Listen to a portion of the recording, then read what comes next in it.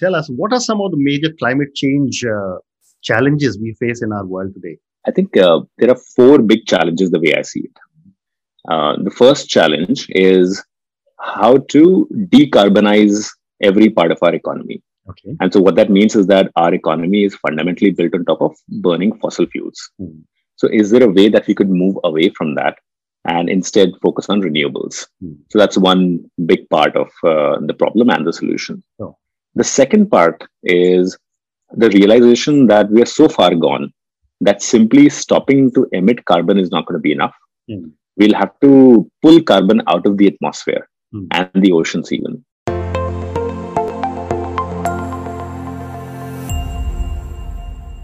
Welcome to another episode of The Brand Called You, a vodcast and podcast show that brings you leadership lessons, knowledge, experience, and wisdom from hundreds of successful individuals from around the world. If you're new to our channel, please consider subscribing and hit the bell icon so that you never miss an update.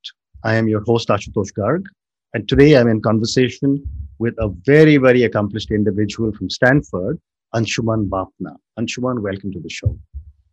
Thank you, Ashutosh, for having me here. Thank you. Anshuman is the founder and CEO of Terra.do. He is on a mission to get 100 million people to work on solving climate change. And prior to that, he has worked with all the big names like Make My Trip, Go Ibibo, Deloitte, and Google. So Anshuman, let's talk about Terra.do. Tell me about this venture. Sure. So I, as you can see from my background, do not come from the climate world.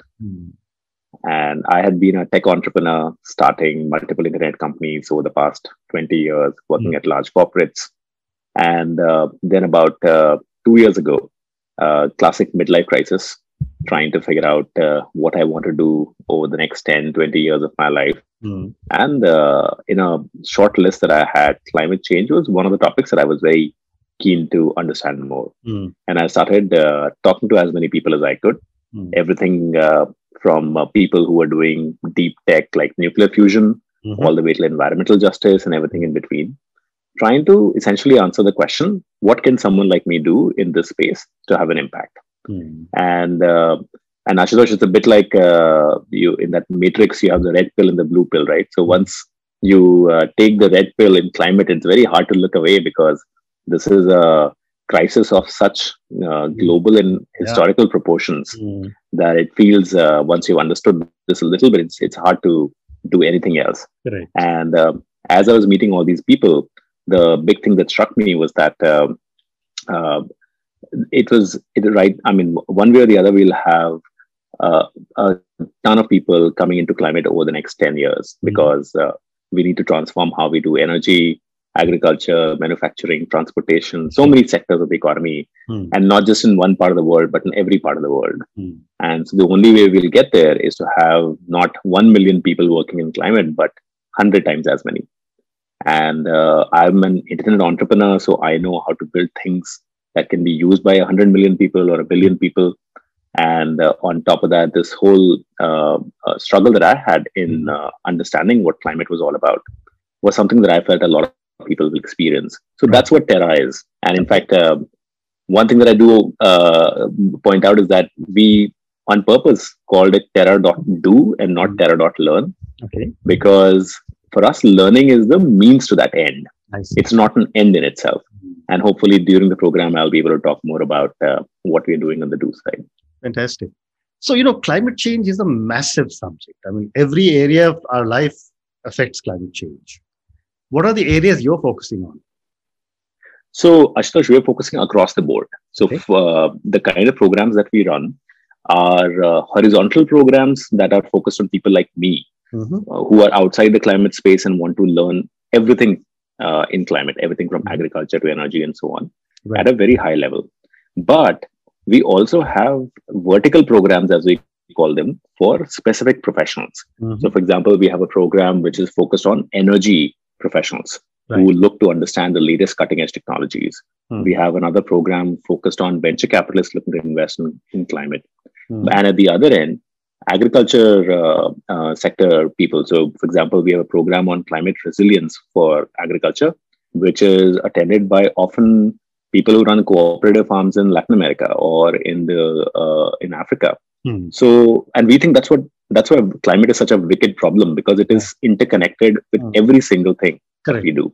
Hmm. So our focus is towards individuals who have already made the leap in their mind that this is an important problem Hmm. and that they want to spend time working on it. Very I don't interesting. think we are a good place for people who are still trying to make up their mind about whether climate is important enough for them or not. Hmm. Hmm. Okay. And I was reading an article recently. Bill Gates recently made a comment that we only have 10 years left. What are your thoughts? Yeah, it's actually scary, and Very. he's right. So the way we think about climate is that we have a certain amount of carbon budget, which is the amount of carbon dioxide that we can still emit without having catastrophic changes Mhm. to the planet.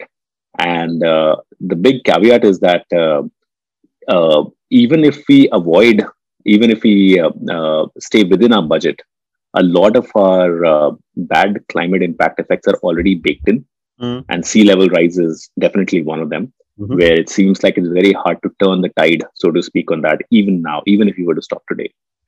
So that's kind of the pessimistic message. Mm. The optimistic message is that the way to solve climate would require us to fundamentally question the way we run society right now. Okay. It is not just a technological fix Mm. that, oh, somebody in Silicon Valley or some other lab will invent this new technology and everything will get solved. Right. We'll have to solve how we think about justice. We'll have to solve how we think about politics. Mm. And we'll have to solve about what we believe is humanity's place in the entire universe, so to speak. Mm. So it's a very fundamental question. Mm. And I feel that what I feel very positive about is that our generation is beginning to grapple with that, but the generation after us Mm. already understands this in a very intuitive way. Yeah. So even if we blow past our carbon budget, I believe we will have a much scarier world, Mm. but hopefully it will be a better world in terms of values. Mm. And I feel pretty strongly that the climate debate has engendered all that discussion. Mm. So, for our viewers and listeners, can you tell us what are some of the major climate change challenges we face in our world today? I think there are four big challenges the way I see it. The first challenge is how to decarbonize every part of our economy. Okay. And so what that means is that our economy is fundamentally built on top of burning fossil fuels. Mm. So is there a way that we could move away from that and instead focus on renewables? Mm. So that's one big part of the problem and the solution. Oh. The second part is the realization that we are so far gone that simply stopping to emit carbon is not going to be enough. Mm. We'll have to pull carbon out of the atmosphere Mm. and the oceans even. Mm. And you could do that in high-tech ways, or you could do it in low-tech ways. And low-tech ways, we all know, which are Mm. trees. Right? So that's the second problem and solution. The third one, and this is where it starts getting more complex. Mm. The third one is just living our lives sustainably. Okay. And that means our personal lives, but more importantly, how we produce, how we consume on this planet, Mm. and how our corporations behave, how our governments behave when they think about resource extraction from the planet. Mm. So how can we do it in a more sustainable manner? Okay. And the fourth one, which I think is honestly the thing that I worry the most about, Mm. because there are very few models to solve it, Mm. is what is called adaptation and resilience, Okay. which is the recognition that climate change is not some distant future problem. Mm. Climate change is already here. In fact, there is this very interesting study which shows that India's GDP is already Mm. 1/3 lower than what it would have been Mm. had climate change not happened in the past 30 years. I see. We're already living that reality. Mm. And adaptation and resilience is about the acknowledgement Mm. that this is what our future is going to look like. And therefore, how do we make sure that communities that rely on their livelihood from the monsoons or from on the coastlines Mm. and so on have a way to move into this new world, Mm. which will have a lot more natural catastrophes, which will have a lot more variability in how weather patterns are, and still earn a decent living and live a normal life. And that's a massive challenge. I agree. I agree. So, Anshuman, it's often been said that climate change is a victim of politics. Whichever politician comes to whichever country, decides whether to push or not push. Right. Your thoughts on this? So I think that is entirely true. And I'll just kind of double click on that a little bit, which is that so there is this fundamental unfairness built into the climate problem. Correct. Which is that the rich countries which used fossil fuel extraction over the past 150 years to power their economies and get to the point where they are, have now used up so much of our carbon budget that the developing economies like India have very little to use for their own development. And yet, because we all share the same atmosphere, so it's not like India can do whatever they want, and that wouldn't solve. That will just create a problem for everyone on the planet. So it's a classic tragedy of the commons problem. And therefore, for the longest time, when inter-country negotiations used to happen about this, things were stuck at this notion, which is who should pay the bill for any remediation on this path. And India had a pretty strong stance, which I think made a lot of sense. And so did the US and every other country in the rich part of the world. So therefore, there was this gridlock that existed for the longest time. Now, that's at the international politics level. I think even at the national politics level, if you look at India, for example, right now, when we think of climate challenges, we fundamentally articulate them in terms of the first thing that comes to our mind is, for example, air pollution, right? Which is definitely directly connected to climate change. But the reason why it has taken up a little bit of our political imagination is simply because it is directly germane to the voting, articulate, middle class population of India. The reality is that farmer suicides in Maharashtra. The reality is that the regular flooding that we see in big part of the country have all been linked to climate for a very long time. Correct. But they haven't really taken up our imagination as a political problem that needs to be solved. So in a way, think about it like in Europe, for example, almost every country has a Green Party or its equivalent, which is a very strong environmental agenda. Who is the Green Party in India? Like, there's not even a candidate. I mean, literally, that's how low in our imagination right now climate is. And that, I think, is a fundamental problem that we need to address, because of all the large countries in the world, India is going to be the most affected by climate change. Wow. And you already said we are already down to 1/3 of our GDP because of the impact of climate change in the last 30 years. So that's right. I wonder what the impact will be in future. Incredible. So, Anshuman, you want to educate 100 million people. I want to understand from you, how can each one of us make a difference?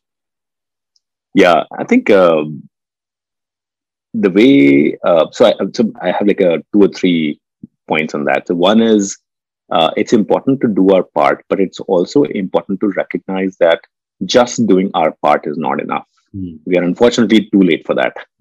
So if you find yourself or your neighbor carrying a jute bag for groceries and kind of check marking that I'm done with my environmental consciousness stuff, please recognize that it's not even like a drop in the ocean there.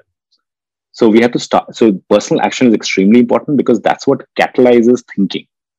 So your personal action could be, for example, your carbon footprint when that is unnecessary. So, for example, if you have a meat-eating lifestyle, then please eat less meat if you can. If you have something that requires you to travel incredibly, and of course, those times have changed now because of COVID. Who travels anymore? But definitely look at that footprint. But far more important, in my opinion, is to get involved in politics and get involved in action. So the way you get involved in action is by recognizing that you have skills that you've acquired all through your life. You might be in sales, in marketing, in software, in whatever have you. Every single one of those skills is required for solving the climate problem. That is how vast this is. So consider using your skills to solve a specific climate problem. Second is to get politically involved, and that could be by taking up a local issue that has a clear environmental impact and playing a role in that, and using that to catalyze a lot of action within your local community and in your local politics. Okay. And, if you were to make it, if I was to ask you, uh, the common man doesn't really understand my carbon footprint, right? But 2 points you just told me were very interesting. If you're a meat eater, cut down on meat. If you're traveling extensively, cut down on the travel, right? I mean, now these are two actionable items. What would you say, and across different age groups, what are some of the other actions that each individual can take to support Terra.do? Yeah, no, Ashutosh, I think a thing that I find a lot of inspiration from always is the generation younger than us. Yeah. And my kids, I have two kids. One of them is 12 years old, and the amount of environmental awareness that they have is an order of magnitude more than what we have. Mm. And I take a lot of inspiration from them on what my personal action should be. Yeah. And their very first personal action, which I just find astounding and amazing, is their utter refusal to accept that this is the way the world works. And you might have seen Greta Thunberg, the Swedish child activist, in her teenage activist, in her speeches. And the tone of her speeches, I don't care.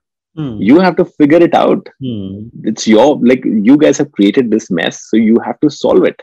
Change the political system, change the economic systems, but there is no way to shirk responsibility from that. And to me, that is the attitude that I would love to have all of us have, which is there is no escaping from responsibility. We have to hold ourselves accountable and our political leaders, our business leaders accountable to the same challenge. And that is very much within our power. It is not something which requires a Mahatma Gandhi to mobilize us. This is something that we can start affecting at our local community, local company that we work with level, and it begins from there. So, there's one more question for you. How can Terra, what would be the right word, but create a movement across a large cross section of people, say in India, to say, Anshuman, you're going to hold me accountable for my climate change. I'm going to hold someone else accountable. How does one build this accountability amongst one another? Because otherwise, it'll just remain as lip service.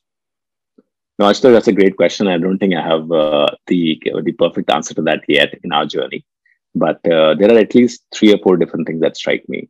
So one is sometimes you can the way is shown by an exceptional entrepreneur like Elon Musk, right? So Elon Musk comes and extends this envelope of possibility, right? So electric cars go from being these cute little things from back in the day that only the diehards will actually use, to status symbols, to now essentially the way automotive industry should work. And you've seen that transformation happen in the space of like 15 years. Correct. That's one end. The other end is political entrepreneurs. So this woman, 28-year-old congresswoman in America called Alexandra Ocasio-Cortez.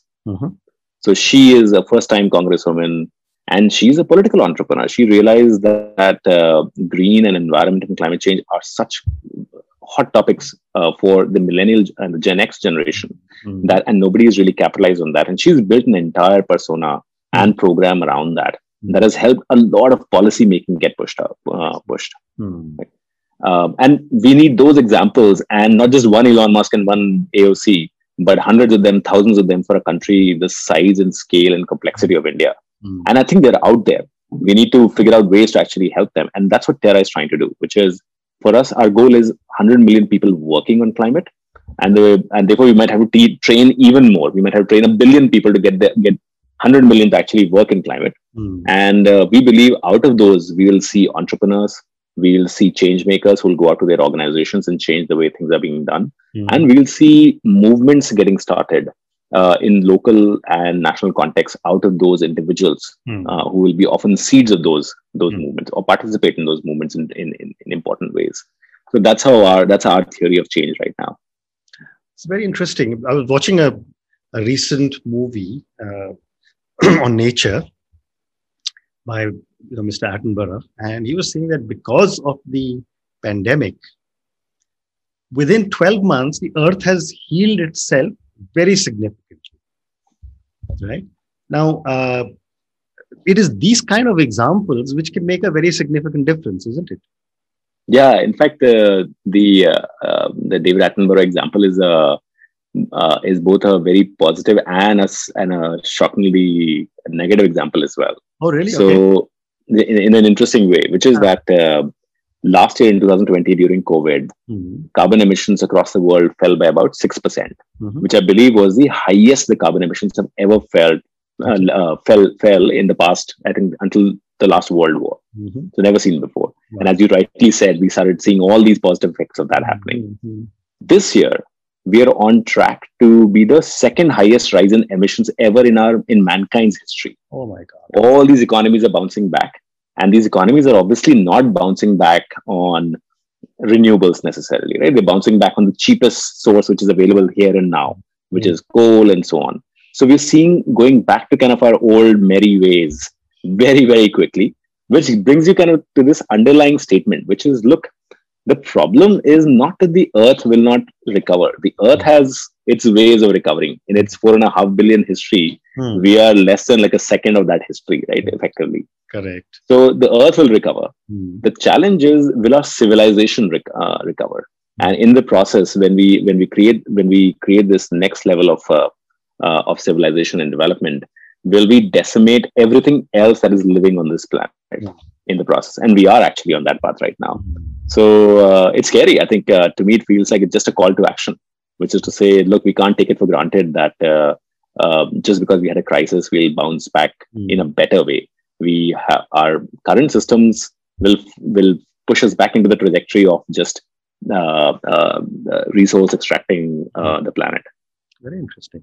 So, Anshuman, I'm going to move to the last segment of our conversation. I have time for two or three questions for you personally. My first question for you is that, for someone who spent time in all these big companies and then now taken a move into something which is required for society, for the world, uh, what are some of the core values you believe in? Uh, so my core values are, I think, two things, and I remember the first one, which is just fundamentally be a curious person. That was when my daughter was born, our first child. My wife and I were discussing like what is the one thing or superpower that we could wish our child Hmm. upon if Hmm. we could. Hmm. And mine was that if she is curious, Hmm. she'll have a good, fulfilling life, right? And So that's kind of my value number one. hmm. I think the value number two is kind of is at some level slightly at odds with it, which is I've come to the conclusion that look, ultimately we are actually a tiny speck, completely inconsequential in the grand scheme of things. Our lives are here and now, and then nobody would remember X generations from now. Correct. And that could take you into a very nihilistic path, which is then what's the point? Might as well give up. My kind of conclusion from that is slightly different, which is Hmm. that if you don't take yourself too seriously and your life too seriously, Hmm. then you will optimize for the thing that you really care about. So, for example, what I really care about is to live a fun life. Hmm. And my definition of fun, when I look back on, well, when do I find myself in this state where I feel that I'm having fun? Hmm. Is when I'm building things, Hmm. when I'm intellectually curious about something. So my dharma, so to speak, is to go build stuff Hmm. which is often new into this world. Hmm. But for another person, it might be entirely different. Correct. But do ask those questions to yourself. Hmm. Very interesting. And my next question to you is that from where you stand today, what does success mean to Anshuman? If I could, my divide up my life into uh, multiple phases Mhm. of my career, then to me, each of those careers should be self-standing, completely independent. One need not take off from where the previous one left off. Which, Mhm. by the way, Ashutosh, to me, from the outside, feels like very much like your career. You Mhm. followed your passion Correct. exactly like that. So, Hmm. to me, just being able to do that, having the energy to be able to do that until I die, is to me on the career side is enormous success. The second part is on the personal side, which Mhm. is um, I feel that I'm fortunate and lucky enough to have these people who I love and who love me in return close to me. And in my often, sometimes in my pursuit of curiosity and building new things, I sometimes neglected the fact that these are the people who were the primary reason why I wanted to do it in the first place. Sure. So I don't want to, if I can not lose sight of that fact throughout my entire rest of my life and keep that at the front and center also, I think I would have lived a life that I would call successful. Fantastic. And my last question to you, Anshuman, following your comment on success, who or what inspires you to keep pushing yourself to do so many new things? Funnily enough, my grandfather, so my Nanaji, so he was this crazy person in our family who was a freedom fighter, but freedom fighter of the bomb throwing kind, not the quiet revolutionary. Went to jail when he was 16, then became a communist in independent India and a firebrand communist at that. Worked with tribals, and he was a lawyer to secure their rights in Rajasthan, and worked a lot on water conservation and so on and on. And he did many other things, wrote books, traveled all over the world. But the one anecdote that I'll tell you, which will give you a sense of like why he's my inspiration, is that when my wife and I were graduating from Stanford about 15 years ago, he came for our graduation, and at that time he was 85. And then after it was done, he said, look, I'm going to meet this friend of mine, and I'll come back in a couple of weeks' time. So a few days later, we call up his friend who's in California to check where he is. And he says, oh, he said he wanted to meet Fidel Castro before he died. So he's gone to Cuba. Wow. I said, what do you mean he's gone to Cuba? He doesn't have a visa. He doesn't know Spanish. And then 3 weeks later, finally, my grandfather arrives, having actually gone to Fidel Castro's palace. Wow. And I don't know what he did to get there and how he figured everything out. But to me, that is such an inspiration, which is just go where your curiosity takes you, and the rest shall follow. Amazing. What an amazing story. Anshuman, thank you so much. This has been such an amazing conversation.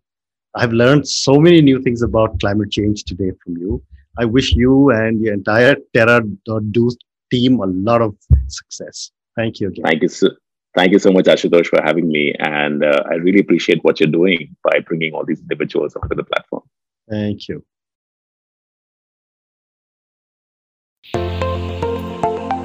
Thank you for listening to the Brand Called You videocast and podcast, a platform that brings you knowledge, experience, and wisdom of hundreds of successful individuals from around the world.